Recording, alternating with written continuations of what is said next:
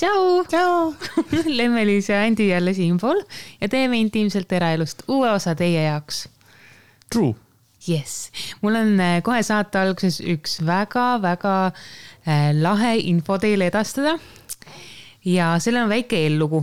Nimelt, kui mina jäin lapseootele, siis ma kohe alguses hakkasin mõtlema, et mida ma saaksin vähegi Meljule sellist erilist tellida. Sa naerad nii kavala näoga. Ma teen korra selle imitatsiooni. Kui mina jäin lapseootele, siis ma alguses mõtlesin, nii armas, kuidas sa saad nii armasti rääkida? Ei ole armas. Teiega armas, nii nunnu oled. Okei, igal juhul. Kui ma jäin lapseootele, siis ma leidsin internetist ühe väga laheda lehekülje Instagramis just, mille nimeks on Kullapai disain. Ja ma leidsin sealt lutiketid ja närimisrõngad, mis tohutult ilusad on. Lihtsalt pööraselt ilusad. Ma vist üle poole aasta jälgisin kogu aeg seda kontot, milliseid tooteid seal pakuti ja mul käis endal peas mõte, et kui meil on nimevalik täiesti kindel, siis ma tellin Meljule ka sealt tema nimelise lutiketi ja närimisrõnga. Ja ma tegin ka seda üks hetk. Lihtsalt ma enne seda stalkisin seda kontot üle poole aasta. Ja mulle tohutult meeldivad need asjad. Need on Eesti Terviseameti poolt heaks kiidetud, nii et nad on täiesti ohutud beebidele. Lisaks sellele, et nad on nii haigelt ilusad. Nunnud. Nii nunnud, tohutult nunnud. Ja neid tehakse juba 2013. aastast. Tulevad üli ilusa karbi sees ja neid on ka väga-väga hea edasi kinkida, et juba ongi nagu kingitus valmis. Nii-öelda. Ja nüüd on meil hea meel teile teatada. Et meie anname teile ära 2 paari. Kuidas siis täpsemalt oli? 2 komplekti. 2 komplekti, lutikett. Ja närimisrõngas on ühes komplektis. Ja selleks, et neid endale saada, meie armsad kuulajad, on vaja lihtsalt otsida intiimselt eraelust konto Instagramis ülesse, kui sa juba meid ei jälgi. Ja kirjutada meile postkasti, et sa soovid ühte komplekti endale. Miks me teeme seda just postkasti? Põhjus on lihtne, kuna ma tean, et meie seas on kuulajaid, kes võib-olla on kindlalt beebiootel, aga veel ei soovi oma lapseootusest teada anda. Aga see on hea võimalus ka neil osaleda ja võivad siis kirjutada juurde, kui nad soovivad jääda nii-öelda anonüümseks. Ja meil on ka oluline see, et me ei teeks sihukest tavalist giveaway'd, nagu teevad, ütleme, kõik teised, et sa pead jälgima, ütleme, intiimset eraelust ja sa pead jälgima seda Kullapai disaini. Just, et sa jälgid neid täpselt siis, kui sa tahad, sellepärast, et kui see kvaliteet meeldib nii meie saate kui selle Kullapai disaini oma, siis sa jälgid neid, et see on ka nagu teine põhjus, miks me ei taha teha mingisugust internetimängu, vähemalt mitte seekord. Jah, mitte seekord. Et see on selline intiimse auhind, sest et kui ikkagi sul on väike nunnu on tulemas ja vahva nimeline närimisrõngas või see lutikett, ma räägin, et see on nagu vägev tegelikult ka, et mina ei ole kinni makstud selles mõttes, sest me usume sellest ja see on nagu numps, vaata. Melissa kasutab seda igapäevaselt. Nii et tuleb kasuks, täiega tuleb kasuks. Nii et sellised põnevad uudised, nii et hakake meile aga kirjutama ja 1. detsembril 2019 on tähtaeg, millal me siis loosime auhinna välja kõigi vahel, kes on meile kirjutanud. Jäi, täiega põneb. Nii, aga nüüd me lähme edasi saatesse ja kus me siis nagu alustame? Alustame sellega, et siin mõni aeg tagasi tuli üks kiri ja seal kirjas üks inimene kirjutas, kuidas ta ei ole leidnud endale õiget kaaslast veel. Ta ei ole käinud ka tegelikult kunagi dateidel. Ja ta on hakanud mõtlema selle peale, et kas äkki teha kunstviljastamist. Ja ta soovis tegelikult Lemmeliisi poolt nagu ka nõuannet või mida tema arvab. Ja ma arvan, nüüd on täpselt õige aeg see anda ja see aeg sellele kulutada ei ole õige sõna, aga et just pühenduda, super. Ja. Sa ikka tead, mida öelda oled. Sa oskad niimoodi, ma hakkan mingit jahuma, mingit jaurama vaata, sa kohe tead jälle sõna. Me lõpetame lihtsalt teineteise. Võileibu. Jep. Aga selle kirja te lugesite Herilasepesa podcastis ette episoodis? Ei tea. Okei. Hiljuti. Ühes episoodis hiljuti. Ja ma siin seda kirja uuesti ette lugema ei hakka, aga nii palju ma ütlen teile teadmiseks, et see naisterahvas on 43-aastane.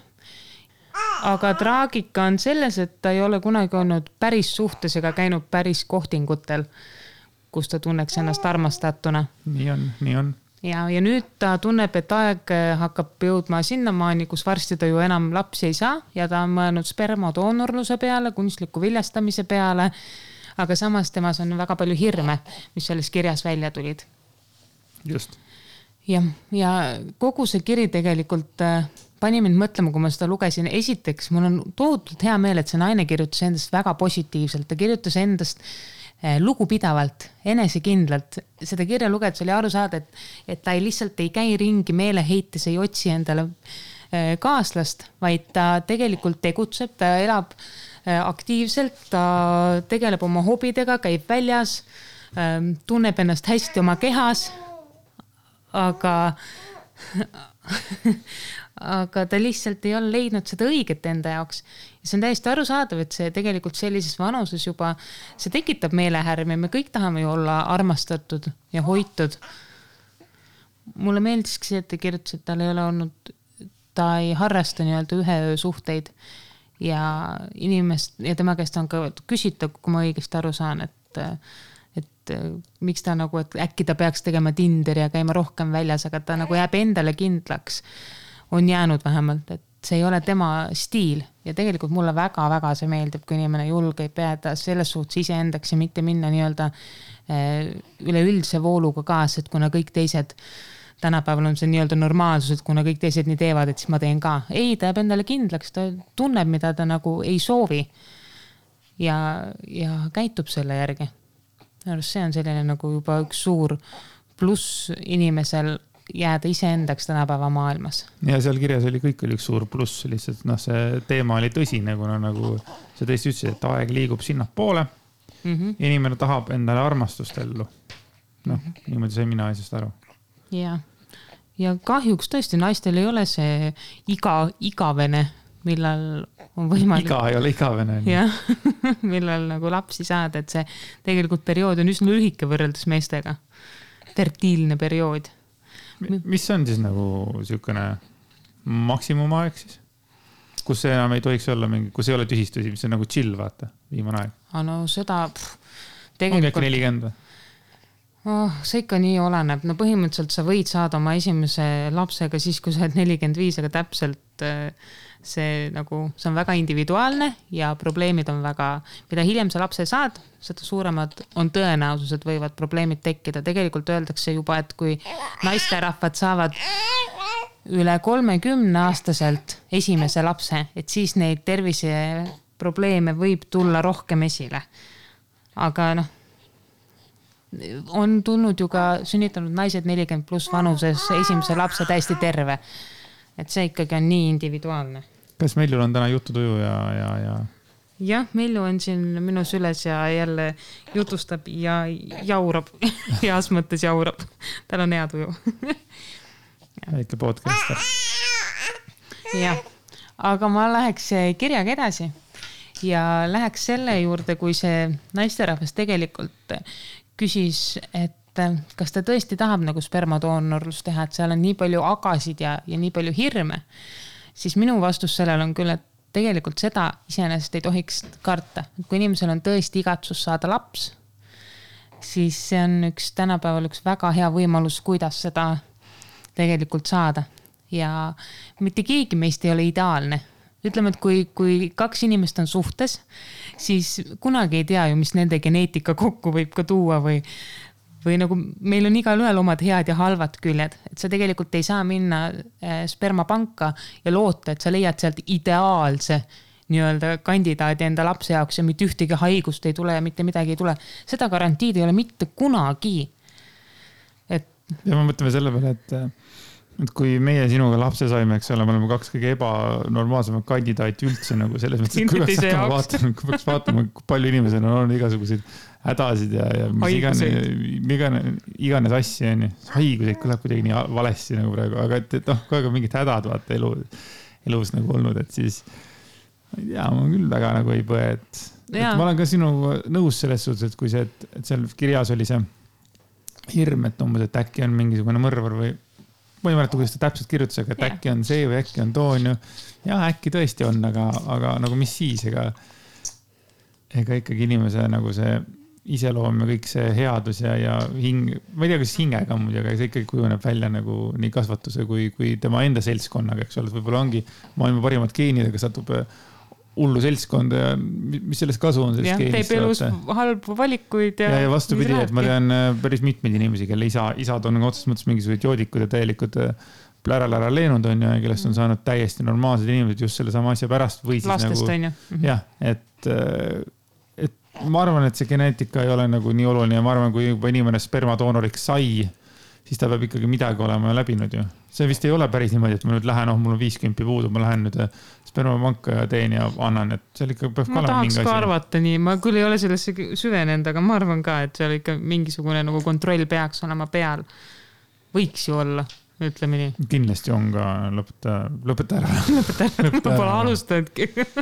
Selge. Jah.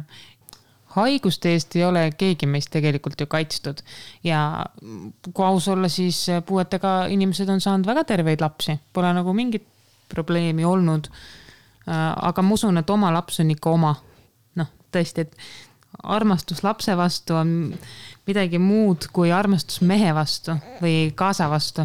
Ja siit tuleb ka mu järgmine mõte, et selle kirja kirjutaja tegelikult ütles, et tal on igatsus leida enda kõrvale mõni mees ja kui ta praegu läheb nii-öelda seda kunstliku viljastamise teed, et mis siis, kui ta leiab selle õige enda jaoks. Ja minu arvamus selle koha pealt on see, et kui ta peaks leidma selle õige enda jaoks, selle meesterahvas, siis see meesterahvas tegelikult aktsepteerib tema otsust kunstliku viljastamist üldse kasutada, enne kui nad tuttavaks said. Et kui sa leiad enda jaoks selle õige inimese, siis see õige inimene võiks selliseid asju aktsepteerida. Siis ta ongi õige. Võiks lause niimoodi öelda. Aga kui inimene soovib lapsega asendada mehe armastust, siis see ei ole võib-olla päris õige. Ja meil oli ka selle kohta kõva arvamus. Ma arvan, meil on nõus. Lutt hakkas välja, võttis korra lutti ära ja siis ta ei vaata, kus see lutti panid? Give me lutt back.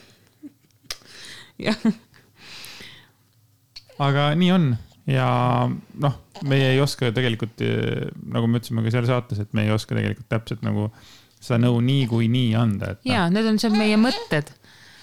Üks muide tore mõte veel, mis mul tekkis, oli see, et ta küsib siin kirjas, et kuidas seletada lapsele, et lapsel ei ole isa. Ja minu arust lapsed on tugevamad, kui me arvame. Et kui laps on mingis süsteemis kasvanud ja talle seletatakse juba lapsest peale ära ja põhjendatakse ilusasti ja ei valetata mingeid teemasid, siis saavad lapsed palju paremini hakkama, kui meie arvamegi. On meil kõigil olnud elus omad raskused ja on meist ikkagi tulnud, tahaks öelda, normaalsed inimesed välja ju.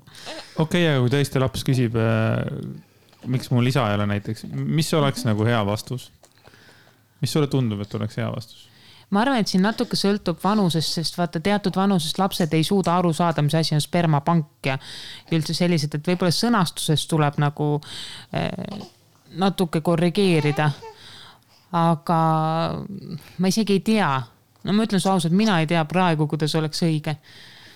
Mina isiklikult alustaks selle protsessiga võimalikult kiiresti, et kui vanust on juba...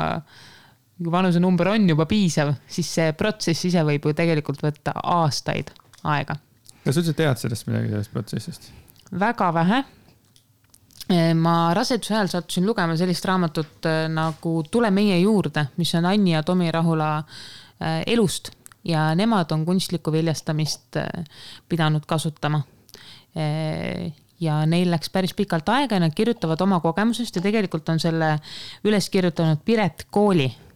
Väga hea raamat, väga põnev raamat ja nagu ma kunagi olen ka siin saates öelnud, mõnes mõttes teiste lugusid on alati hea kuulda ja nendest nagu neid kogemusi nendest õppida.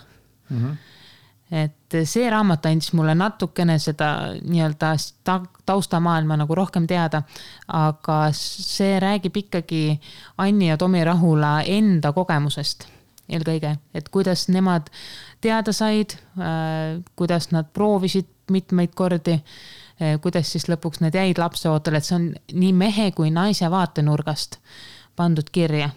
Et see nüüd ei ole mitte spermadoonorlusest, vaid kunstlikust viljastamisest lugu ja see on väga-väga põnevalt kirjutatud. Järgmine raamatu soovitus siis, et noh.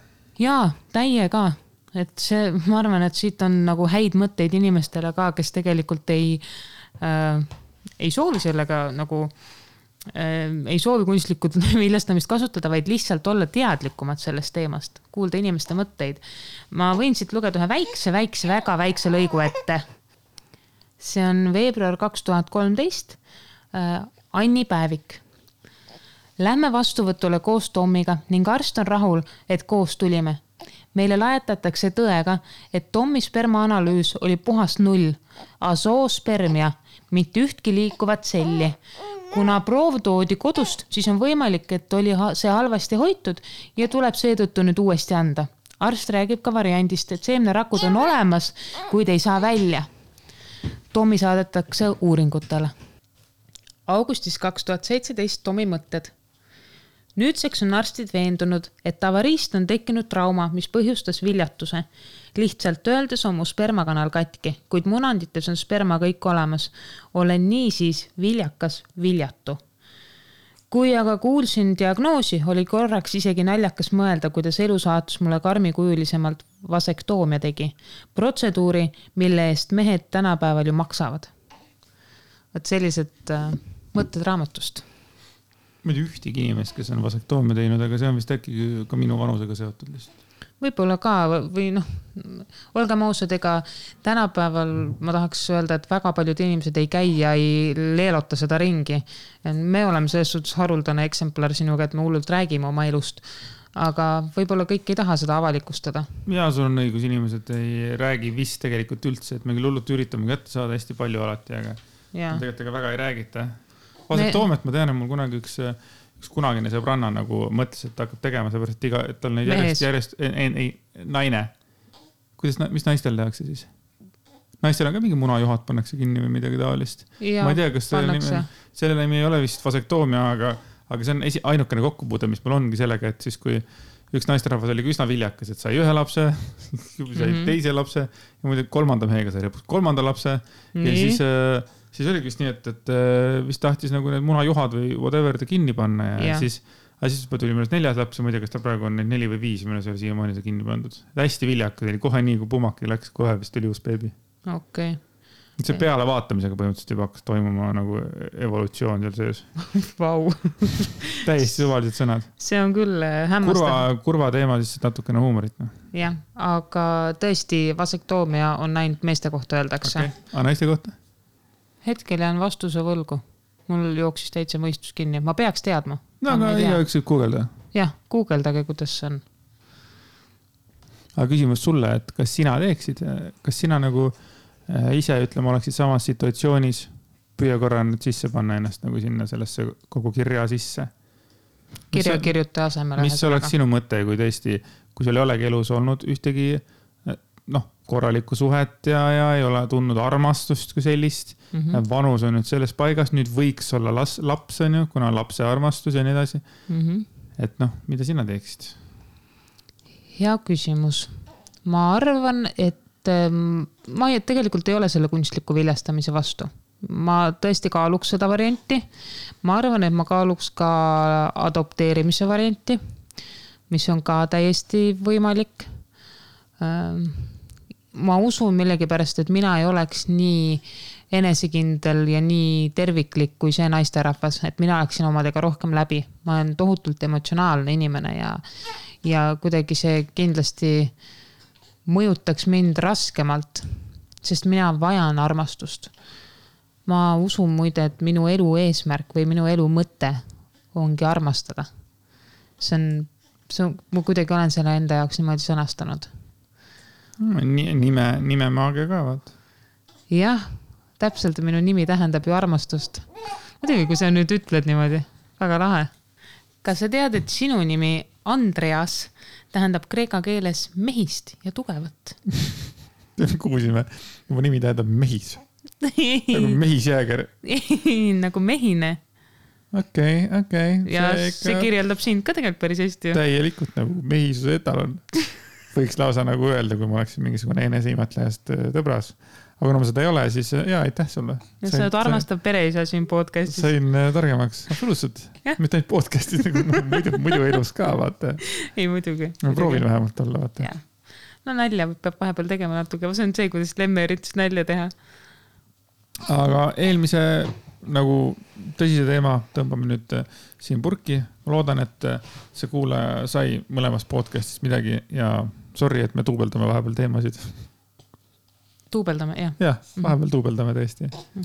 Et ma räägin, et mul on ka mingi kerge bipolaarsus tekib ikkagi selle 2 podcasti tegemisega. Nagu päriselt ka. Et vahepeal tunne, et äkki peaks nagu hoo maha võtma, et ma ei tea nüüd täpselt, mida see nagu tähendab, aga et kuidagi nagu võiks hoo maha võtta. Nagu. Ma arvan, et kui sa tahad ja sa tunned, et su sisetunne on õige, siis tee väike paus vahepeal. Mellu! Äkki peaks rääkima köögi poolt, mis on siin täna toimunud. Meil on natuke kaootiliseks läinud see saade. Me peaaegu iga lause järgselt peame tegema pausi, sest midagi juhtub. No ja kõik asjad on praegu juhtunud. Jah.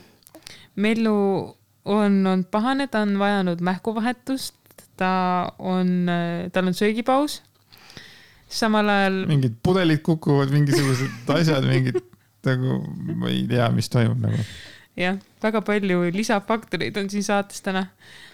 Et kuidagi nagu flow on hea, aga kuidagi nagu ei lasta saadet teha. Ei lasta saadet teha, nii et... Me vabandame, kui siin kõlab väga-väga veidralt mõni asi. No, tead, siis see ongi amatöörraadio, vaata. Jah. Ega siin ei olegi muud nagu varianti. Jep. Aga mingil hetkel nagu tekivad kuidagi kui kõik asjad käivad üle pea ja ütleme, kui päevad läbi sul tuleb otsustada, sul tuleb vastu võtta otsuseid nii enda kui teiste eest. Ja see ongi niimoodi, et vahepeal on nii, et tuled nagu koju ja siis nagu mina nagu tahaks nagu muutuda selleks nagu õrnemaks pooleks, vaata, et nagu sina võtaksid nagu hästi palju nagu vastutust nagu enda peale ja neid otsuseid enda peale on ju. Ja sinul on jälle vastupidi. Jah, ma üks hetk avastasin, et kui ma veel tööl käisin, siis see töökoht oli see, kus mina tahtsin anda teatud valdkondades vastutuse ära näiteks oma otsesele ülemusele. Kui olid mingid küsimused või nagu asjad vajasid lahendamist, siis see oli see koht, kus ma mõnes mõttes lülitasin oma aju välja. Ma tean, et ma oleks saanud hakkama, kui ma oleks ise otsinud vastuseid ja proovinud probleeme lahendada, aga ma kuidagi tahtsin anda nagu lasta end selles suhtes nagu lõdvaks, et see oli see üks koht, kus mu ülemus sai minu eest teha otsuseid ja võtta nagu mingit vastutust ja lahendada probleeme, kui see kõlab natukenegi loogiliselt. No ja siis on jälle see teine osa, et tegelikult ma nüüd ei tea, kui palju tegelikult meestest näiteks on need, kes tahavad vastutust võtta, aga nagu mulle õudselt meeldib vastutust võtta. Ma nagu tahan, et minu vastutusala oleks hästi suur. Nagu, ma olen seda kogu aeg tahtnud ja siis kui sa nagu üks hetk nagu saad seda vastutust hästi palju, see ongi niimoodi, et kõik vastutuse võtan vastu, aga see ongi näiteks kodus tahaks lihtsalt nagu visata nagu jalad seina peale ja aga ma saan aru, et see ei ole nagu normaalne ja toimiv nagu suhe, eks ole, ega ma ei räägigi sellest, nagu ma nagu iga päev teeksin seda, vaid see ongi mingi mõni päev, vaata. Aga mäletan ka seda, et siis kui sul oli samamoodi, et olid nagu töö olid ära, olid samamoodi kõik asjad ära teinud, siis oli samamoodi, et kui sa oled olnud iseseisev naine ja see on täpselt samamoodi, et nagu, et nüüd võiks keegi su kaisu võtta ja vaata omakorda otsuseid teha. Jaa. Et ma mäletan, et üks hetk nagu mingi hetk need nagu põrkusid need samad otsustuse ära andmise hetked, me olime mõlemad kodus ja mõlemal pea laiali otsas, et mida me siis teeme ja kumbki ei oskanud nagu seisukohta võtta. Olimegi nagu täiesti omadega nagu selles kohas, kus me tahtsime lihtsalt lõdvaks lasta. Mul on tunne, et tegelikult me kõik vajame mingi hetk seda kohta, kus me saamegi vastutuse ära anda, et see ei ole tegelikult üldse halb. See on osa elust ja me igaüks vajame seda, sa ei saa olla kogu aeg igal pool boss. Mulle meeldib ka otsustada, mulle meeldib ka vastutada. Mul ei ole midagi selle vastu, aga vahepeal on see tunne, et ma tahan, et keegi lihtsalt minu eest mingid asjad ära teeks. Ja, aga vaata selle koha pealt, siis ma võin nagu anda auhinna sulle, et nagu ma olen siis nagu selle võimaluse sulle andnud kui niimoodi, et ma ei usalda väga paljusid inimesi. Ma olen nagu, ma ise tunnen, et mul on sellega mingil hetkel probleem. Ma nagu saan aru sellest, ma proovin nagu lõdvemaks lasta, ütleme. Et ongi see, et ma ei usalda inimesi tegema, ütleme, mingisuguseid olulisi otsuseid, et siis kui mina teen selle otsuse või kui mina mingisugust asja nagu ma ei tea, genereerin, et siis see jääbki nagu, et see on nagu minu vastutus, aga kui ma annan selle kellelegi teisele selle otsustusvõimet, siis nagu minu käed on nagu seotud, et ma nagu ei saa nagu see on mingi, ma ei tea, Napoleoni kompleks ei ole õige sõna, aga see on mingisugune. Kas ego teema on ka või? Ma arvan, et see ei ole ego. Vaid see on mingisugune kuidagi harjumus niimoodi olla nagu ise vastutav ja kuidagi. Siis sa tead, kuidas asjad toimivad, siis on palju kindlam olla. Selle taha ma olen kõik pugenud, ma olen ka mõelnud, et tead, kui mina seda teen, siis ma saan nagu öelda, miks, kuidas ja kellega, eks ole. Ega see ei ole ainult mingi tööalane, see on tegelikult on ka kas või selle sama hobiga, millega ma praegu tegelen või mingisuguste trenni puhul ka, ütleme, et kui mul siin viimase ajal, kui ma viimane hooaeg siis võtsin endal nagu treeneri, siis ma nagu korraks tahtsin ka tegelikult olla selles mõttes, et mulle öeldaksegi, tee nii palju päevasid, nii palju kordusi, neid harjutusi. Et ma nagu looti ka üks hetk, et okei, laseks nagu selle aju tühjaks vaata, et kogu aeg nagu ise nagu mõelnud, kuidas ja mida teha. Just, et nii ta on, jah. Aga ega neid vastused ikkagi enamasti tuleb ikkagi kuidagi nagu ma ei tea, kui ma eskagi öelda sulle. Ma panin tähele, et kodus sa üks hetk kuidagi mainisid läbi nalja. Ma arvan, et selles oli natuke pool tõde ka, et sa tunned, et sa mingil määral nagu juba muutud minu talla aluseks mingil määral. See oli küll karmi naljana tehtud, aga ma arvan, et seal võib olla selline väike osa tõtt ka selle tõttu, et kui sa tuled koju ja sa tahadki, et mina otsustan, siis sa tunnedki ühest küljest kergendust, aga võib-olla ka teisest küljest äkki süümekaid. Kui hästi palju hakkad mõtlema selle teise nagu heakskiidu või hea olu peale, et ma tean, et sul on nagu ütleme mingitel hetkedel raske olnud. Ma nagu tahaksin, et sul oleks kogu aeg hea olla ja siis ongi niimoodi, et üks hetk nagu võib-olla enda arvelt mingi nurga alt nagu hakkad tegema neid otsuseid nagu sinu kasuks ja siis üks hetk, kui ma teen nagu mitu otsust sinu kasuks ära, siis hakkan ise tundma ennast, kurat, mees sa oled. Ja, aga sa lihtsalt hoolid minust. Ma olengi võib-olla sellises keerulises kohas praegu natuke näkki jälle taas, et kohast alguses olid nagu hästi nagu together, kõik oli nagu täiega nagu okei kuidagi vaim ja füüsis ja kõik oli kuidagi hoidis ennast nagu ühes koos siis. Nüüd on raske teha vahet. Ma nagu siis kui ma nagu oli üks koolitus meil ka töö juures, et siis nagu ka räägid sellest läbipõlemisest, et läbipõlemist on minul on olnud elus mitmeid kordi erinevatel põhjustel ja siis praegu on ka niimoodi, et kui vaatasid neid kõiki neid nagu punkte, et mis läbipõlemisega on, siis nagu, et jep, et nagu põhimõtteliselt võid kõik ära lugeda, et tõesti tahaks Google, ma ei tea, mingiks ajaks Google peitu pugeda vahepeal. Aga siis on ju täiesti arusaadav ka, miks sa tuled koju ja tahadki selle vastutuse minu peale anda, mis on praegu okei, sest ma olen nõus seda võtma hetkel. Aga siis on ju täiesti põhjendatud, kui sa tunned, et sa tegelikult oled läbi põlenud ja sa vajaksid mingit suuremat puhkust, suuremat vabadust. 2 kuus mingit Honolulu't oleks vaja. Jah, oleks see võimalik.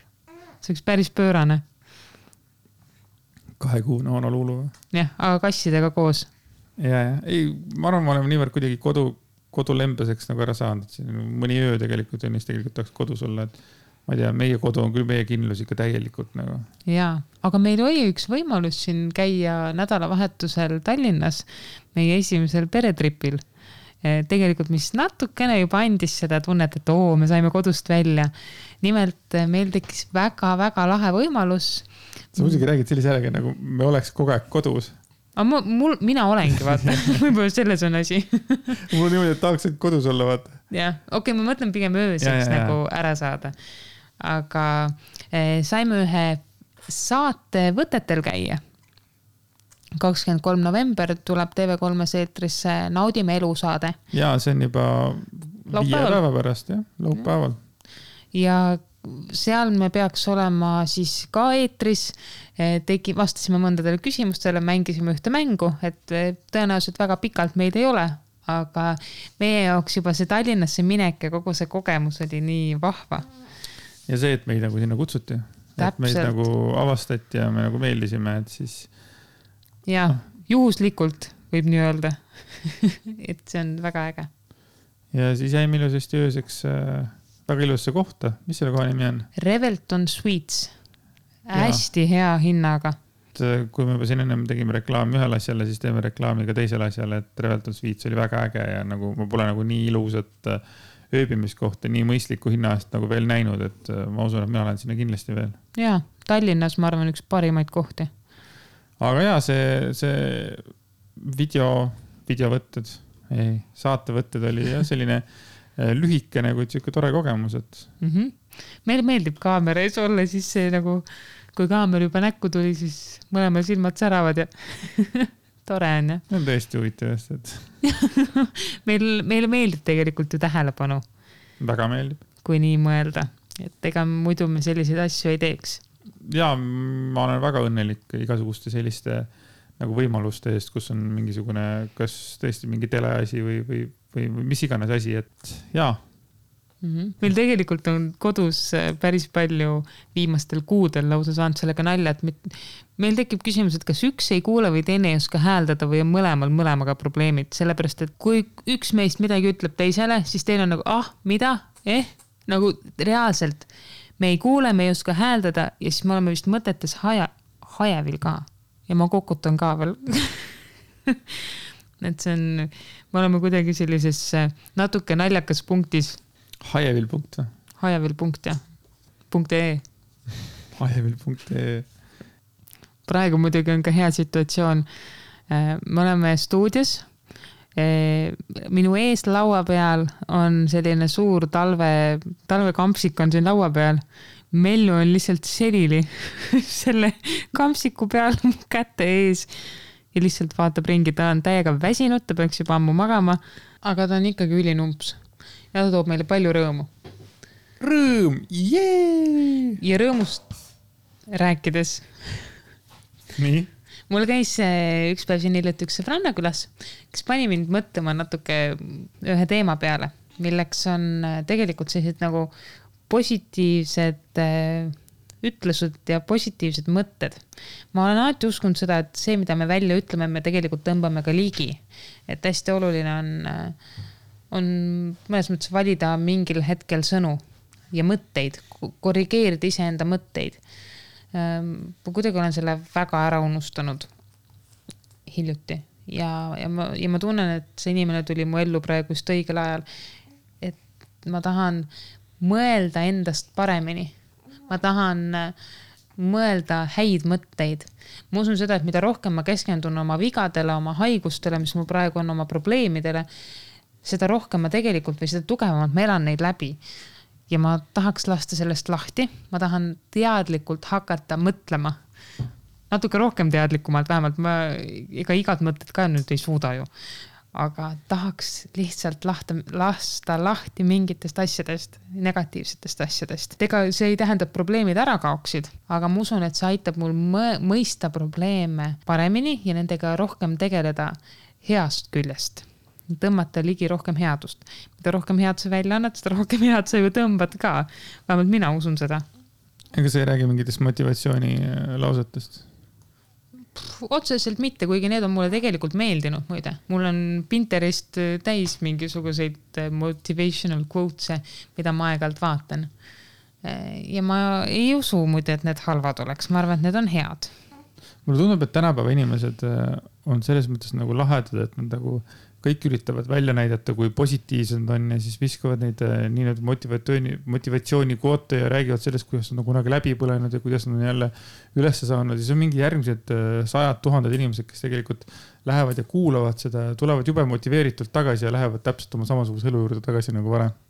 Jaa, täiesti võimalik. See on nii huvitav, nagu, et nagu inimesed lähevad ja nii, et raiskavad oma aega, ei võta ikkagi nagu midagi ette. et nagu moodne on käia mingisugustel hästi olulistel koolitustel ja mingisugused, ma alles hiljuti nägin, et mingisugune suur, ma ei tea, mis kuru ta oli mingit välismaalt ja mingi Saku Suurhall oli täis müüdud või välja müüdud. Ma olin, et vau, ma pole kuulnudki. Okay. Aga inimesed nagu, see kergelt meenutas natukene nagu seda, nagu Jehova tunnistajate nagu selline nagu, et üks mees on ees ja kõik inimesed ahetavad nagu, et see on huvitav. No eks see tänapäeval on ju suur vajadus see nagu enesega tegeleda nii-öelda, et kõik tahavadki saada paremaks. Jah, saada paremaks. Ja. Väga tore ju tegelikult, väga positiivne. Siin on lihtsalt see koht, et ei piisa sellest, et sa vaatad netis vahepeal positiivseid mingeid quote või käid mingil koolitusel vahepeal, vaid see on reaalne töö iseendaga. Ma kahjuks tean ka inimesi, kes tegelikult käivad ja nagu kuulevad nendel teemadel ja arutlevad, aga tundub vähemalt, et nad tegelikult ei tegele selle järgi, et popp on käia nendes kohtades, popp on neid quote üles panna, neid ütlusi, aga iseendaga tegelemine jääb seal taha plaanile. Pigem nagu keskendutakse sellele, mis on popp. Teine asi on selle enesearenduse juures on see, et enamus inimesi kuidagi nagu võtab sellest kinni, et nüüd ma ainult arendan iseennast ja minust saab parem see ja minust saab parem see, kui ma olin, et siukene hästi siukest, kuidagi mina keskseks läheb jälle see teistpidi jälle. Ma olen avastanud, et ma ei tea, tegelikult võiks õppida ka õpetada inimesi teistest hoolima näiteks. Ja. Väga hea mõte tulevasele koolitusele.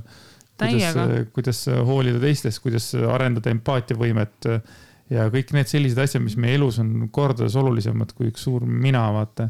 Aga ma saan tegelikult väga hästi aru, kus see mina asi tuleb, sellepärast, et kui sa oledki katki või kui sa oledki kuskil, ei ole omadega seal, kus sa tahaksid olla, et mind võib-olla lihtsalt natukene häirivad need sellised inimesed, kes nagu käivad ja räägivad, et nüüd, et kuidas mina sain oma sellest, et ma ei pea enam kunagi päriselt tööd tegema, et sina võid ka samasuguseks saada ja et umbes, et tule ära töölt, et kui sulle ei meeldi see, et see on nagu nii kahe otsaga asi, et nagu inimesed nagu siis ongi nii, et võib-olla mõned teevadki seda ja nad hakkavadki, näed, tema rääkis, tema sai hakkama, ma saan ka hakkama. Absoluutselt, sa kindlasti saadki hakkama.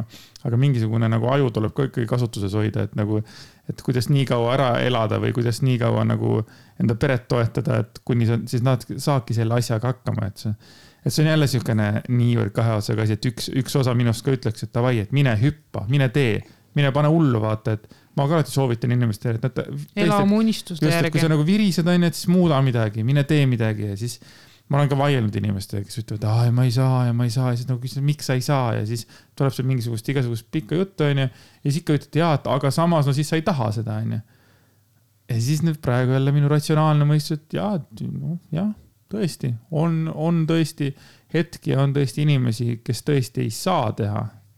Ja. Just ütleme kas või see perekonna, et kui sa oled üksik inimene ja sa hüppad ühes kohast teise, pane hullu nagu täiega selles mõttes, et aga ära nagu liiga kaua ka pane, et üks hetkel lihtsalt oledki terve elu proovinud igasuguseid asju ja ikka ei leia, et siis ei ole ju asi enam elus, vaid see asi on nagu sinus ju.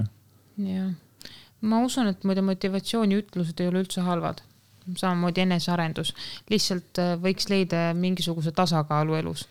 Et kui sa oled see inimene, kellele meeldib neid panna internetti üles, siis ma loodan, et sa ka käitud selle järgi. Kui sa tunned, et sa vajad tohutut enesearengut ja neid koolitusi, mine käi, mine tee, mine ole, aga näita seda ka oma eluga välja, et sa tõesti nagu midagi muudad või tahad muuta.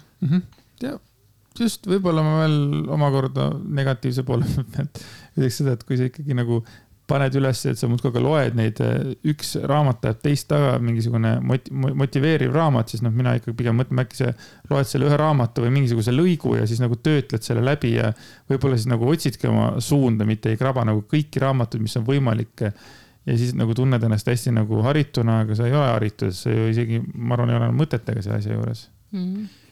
Miks ma tegelikult veel sellest hakkasin rääkima on see, et inimesed kipuvad vahest nagu vigisema hästi palju ja ma tunnen, et ma ise olen teinud seda viimasel ajal iseenda mõtetes väga-väga palju. Ja see on see, miks ma tegelikult tunnen, et ma pean oma mõtteid hakkama reaalselt kontrollima, et ma ei tõmbaks nagu rohkem probleeme ligi. ma usun tegelikult, et ka haigustel on nagu mingi nii-öelda õpetav pool, et miks meil tekivad mingid haigused või mingid probleemid, et see jälle õpetab midagi meile elus. Minu küsimus praegu endale siis on, et mida on mul vaja õppida kõigest sellest, mis minuga toimub. Et sellised, teisi kritiseerida on alati väga lihtne. Tundub vähemalt, aga iseendaga tööd teha on päris raske. Jah, sa vaatasid mulle otsa, kui mõtlesid teisi kritiseerida või? Ei, ma räägingi sinuga, ma hakkan sulle kogu aeg otsa. Absoluutselt, ma tunnistan seda viga, tõika või mingisugust värki, et ma tõesti kritiseerin väga palju teisi, aga kus ma nagu peangi seda agat, ongi see, et ma tean ise täpselt nagu kuivõrd vigadega inimene mina olen ja ma nagu proovin nagu saada paremaks ja viimase ajal ma olen tõesti läinud veel kriitilisemaks ja see tuleb ka minu enda kriitikast enda suhtes. Yeah. Et ma saan sellest väga hästi aru, et ma räägin, et see koht, kus ma olin nagu all together mingi hetk, on praegu natukene laiali, aga ma tegelen sellega nüüd igapäevaselt jälle. Nii et selles suhtes see kriitika teiste suhtes on mingil määral ka vajalik, sellepärast, et keegi peab ju nägema selle elu lollusi. Kui kõik noogutaksid kaasa iga uue asja peale, mis siia maailma tekib või iga uus moodaala, mis on pop ja kõik ütleksid, et nii äge, siis tegelikult kõik asjad ei ole ägedad. Et keegi peab olema selle kriitilise meelega ja julgema seda ka välja öelda. Et ma tean tõesti sind nii palju ja ma näen ju, kuidas sa ise enda vastu oled kõige kriitilisem tegelikult. Et ei, see eelmine lause minu poolt ei käinud sinu kohta. aga jah, ma lihtsalt tunnen, et kuidagi minul tuleb jälle iseendaga tegelema hakata ja ma näen, et sina tegeled ka iseendaga. Sa ka motiveerid mind igapäevaselt olema parem inimene. Jah, täna meil juhtus üks äge asi, aga seda ma ei räägi. See, kus me mõlemad jõudsime. Me mõlemad jõudsime täna oma elus mingisugusele ägedasse kohta, et me tegime põhimõtteliselt samal ajal, enam-vähem saaratavasti samal kellaajal, samasuguse otsuse. Muuta oma elu paremaks. Ja ennast parendada ja siis nagu tulen koju, üks ütleb, et kuule, ma tegin seda ja see oligi nii, et vau. Ja me veel ei avalikusta, mida me mõlemad otsustasime erinevates kohtades. Jah. Aga see kõlas väga õigelt ja jätame veidi salapära, et kõik asjad saab hingelt ära räägitud siin saadetes, siis mingi salapära peab jääma. Aga sellest kindlasti räägime nagu tulevikus. Seda me lubame. Yes. Meil see kolmapäev, mis on 20. november, on tulemas Ken klubis nii-öelda ametlikult on see nimist podcasterite meeting. Aga tegelikult see on mõeldud kõikidele inimestele, kes tahaksid minu Andrese ja Jüriga kokku saada, juttu ajada, küsida, kuidas ja mida me siin teeme. Ja see ei ole see, et meie oleme hullult tähtsad, et nüüd tulge meid vaatame meiega pilti, aga lihtsalt me oleme täitsa tavalised chillerid, kes tulevad siia. Joome Ken klubis teed. Jah, kuna meid siia kutsuti, joome Ken klubis teed, ajame juttu, räägime tõesti podcastindusest ja millest iganes nagu tahetakse, et siuke nagu vabas vormis vestlusõhtu. Võib-olla isegi meie üldse ei räägi, kui meil on huvitavad inimesed siin, kes tahavad ise rääkida. Nagu täiega äge on, et väike Mellu on ka siin, et selles mõttes, kui ka mõnel noorel emal tuleb isu siia tulla chillima teed jooma, siis võib ka lapse ilusti kaasa võtta, et see ei ole selline koht, kus on mingisugune suitsuving ja viski, et selles mõttes, et see on nagu väga vägev. Üks tore asi sinu puhul, väga tore asi on see, et kõik suitsetajad ja ebaadekvaatsed inimesed sa tõrjud meist juba mitmekümne meetri kauguselt teemale. Alati ei saa nagu korrapida alla selles mõttes, et aga jaa. Meil on mingil põhjusel maja juures tekkinud vanemad prouad, kes suitsetavad täpselt laste mängu väljakul. Liivakasti kõrval. See on otseses mõttes liivakasti kõrval suitsetavad. See on juba mitut inimest oleme näinud ja Andi on korrale ka kutsunud. Me Melluga seal ikka kõnnime, peame auto juurde saama ju kuidagi ja suitsulõhnad on üleval, et see on küll selline väga huvitav asi. Nagu vana mutid nagu võiks elukogemust ju olla, et võiks aru saada, et kammu on väiksed lapsed. Aga nad on juba taandarenevad sinna tagasi, vaata. Äkki tõesti. Kuskilt oli see, ühel koolitusel öeldi, et äkki on mingi 80, kui hakkavad inimesed taandarenema või. Et meeste puhul, aga et nemad enamasti sinnamaani ei elagi. Okay. Et mõistus hakkab nagu tagasi minema lapselikuks. Just lapselikuks. Aga ma ei mäleta, mis number naistel oli. Tahaks öelda, et kõrgem, aga mine sa tea. Ei tea, jah. No, jah. Just. Ei tea, jah. Jah. Võt. Kuule, aga tõmbame selle saate purki. Tõmbame saate purki. Oli natuke kaootiline, aga siiski... Saime oma mõtted ära jagatud ja üks hetk saame ise kuulata ja vaadata, kus me olime jälle 18. november 2019 omadega. Täpselt. Ärge unustage 1. detsembriks kirjutada meile Instagrami, kui te sooviksite enda disainitud lutiketti ja närimisrõngast võita. Just. Instagramis intiimset eraelust kokku kirjutatud. Leiate meid Lebolt sealt üles. Yes. Just. Terviseks ja uute kohtumisteni. Tšau! Tšau!